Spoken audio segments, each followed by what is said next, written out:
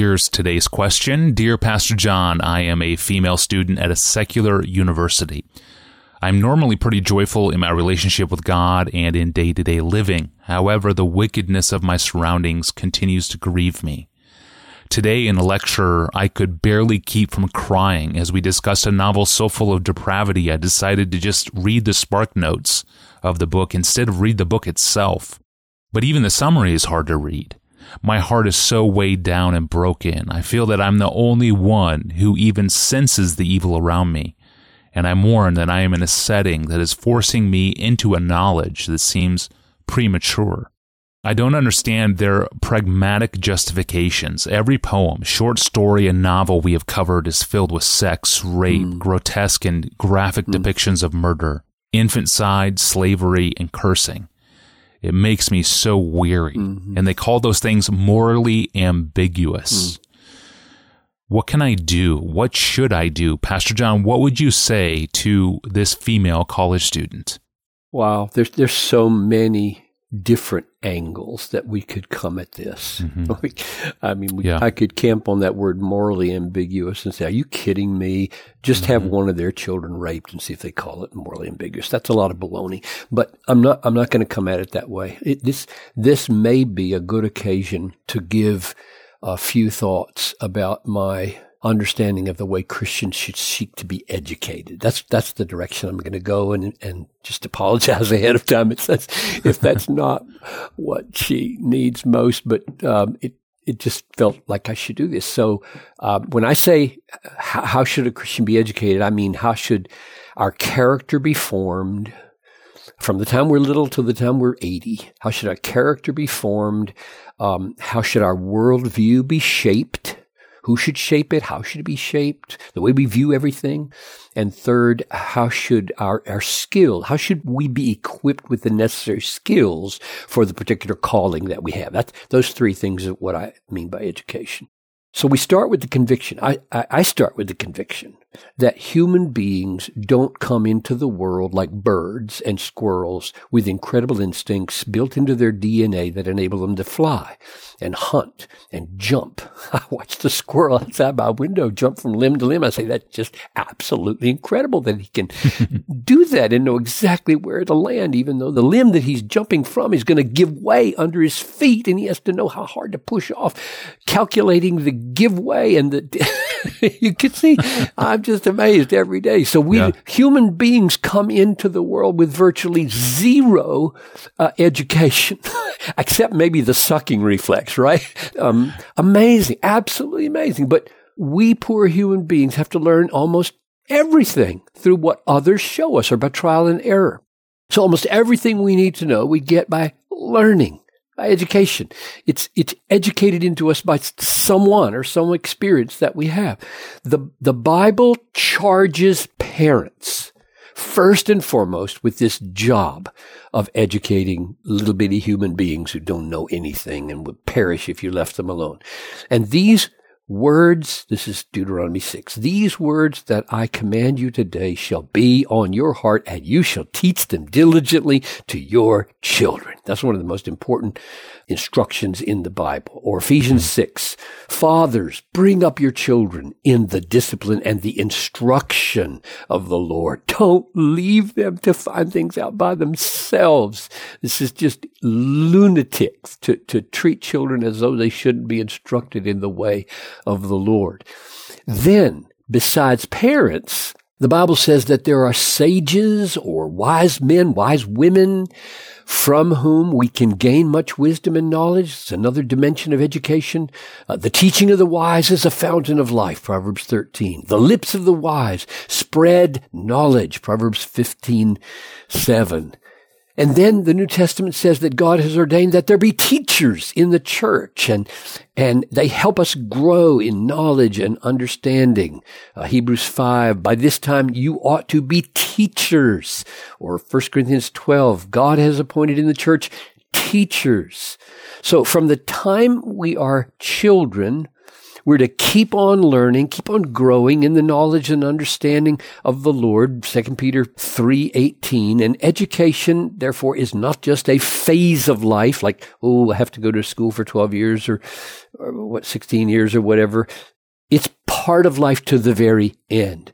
Now, till now, all I've said is that the Bible points towards the shaping of our character and the learning of our worldview and the gaining of our skills from fellow believers, parents and wise people and teachers. And that is the main point. Unbelievers will not be able to teach us the most important things we need to know about God and about His ways in the world.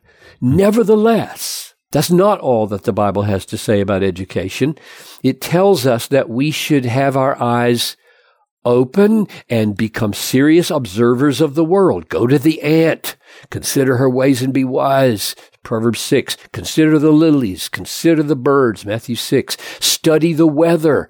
Matthew 16. Learn to read. Ephesians 4. Use your reason. Come now, let us reason together. Isaiah 1:18. Don't be children in your thinking. In your thinking, be mature. 1 Corinthians 14:20. So, in general, we could say that there are two kinds of knowledge Christians gain in school and in lifelong education. One is knowledge of God and His ways and His world that is distinctively Christian. And the other is knowledge that overlaps with what unbelievers know. 2 + 2 is 4. Grammatical rules, chemical processes, laws of physics, human anatomy, a thousand aspects of common experience of the world that we share, we overlap with unbelievers. And to the degree that a body of knowledge can be known by an unbeliever, now here I'm starting to get to her situation a little bit. You wonder, where is he going with this? To the degree that a body of knowledge can be known by an unbeliever, to that degree can we be educated by an unbeliever. Keeping in mind, of course, that this body of knowledge will only be fully understood in its relation to God's, His hand in creation, His hand in providence, His hand in leading it to its ultimate purposes. But there's an overlap between knowledge that unbelievers have and knowledge that we need so that we can be educated in some dimension to the degree that that knowledge is shared. Now here's the flip side of that point. To the degree that a body of knowledge, it sounds like she's in a class of literature, maybe, say modern American literature, modern English literature. To the degree that a body of knowledge is misunderstood and wrongly evaluated by an unbeliever, to that degree should we avoid being educated by an unbeliever. In other words, it's a matter of degree here. To the degree that they're giving bad information and bad evaluation, they're going to be less useful for the believer, or really for anybody for that matter. So what this means in the university generally is that in the hard sciences, the overlap of knowledge between believer and unbeliever is greater. And in the humanities and social sciences, the overlap is smaller and becomes increasingly problematical. In other words, these disciplines reveal almost immediately that value judgments form the warp and woof of the subject matter. Value judgments about what is beautiful and ugly in this literature, what's right and wrong, good and bad, helpful and harmful, just and unjust, loving and unloving. And to the degree that a teacher sees the subject matter in a way that is contrary to the scriptures and contrary to a biblical worldview, to that degree, it will be difficult to get the kind of education in that class that the Lord wants us to get. So all of that to say to our friend who is so distressed in her university class that glories in shame, try to discern ahead of time which teachers and which classes will distort the body of knowledge that you want to get and distort the value judgments that you want to form and avoid those classes and teachers by and large. This might mean changing schools. It might simply mean being more selective in the courses and teachers you choose.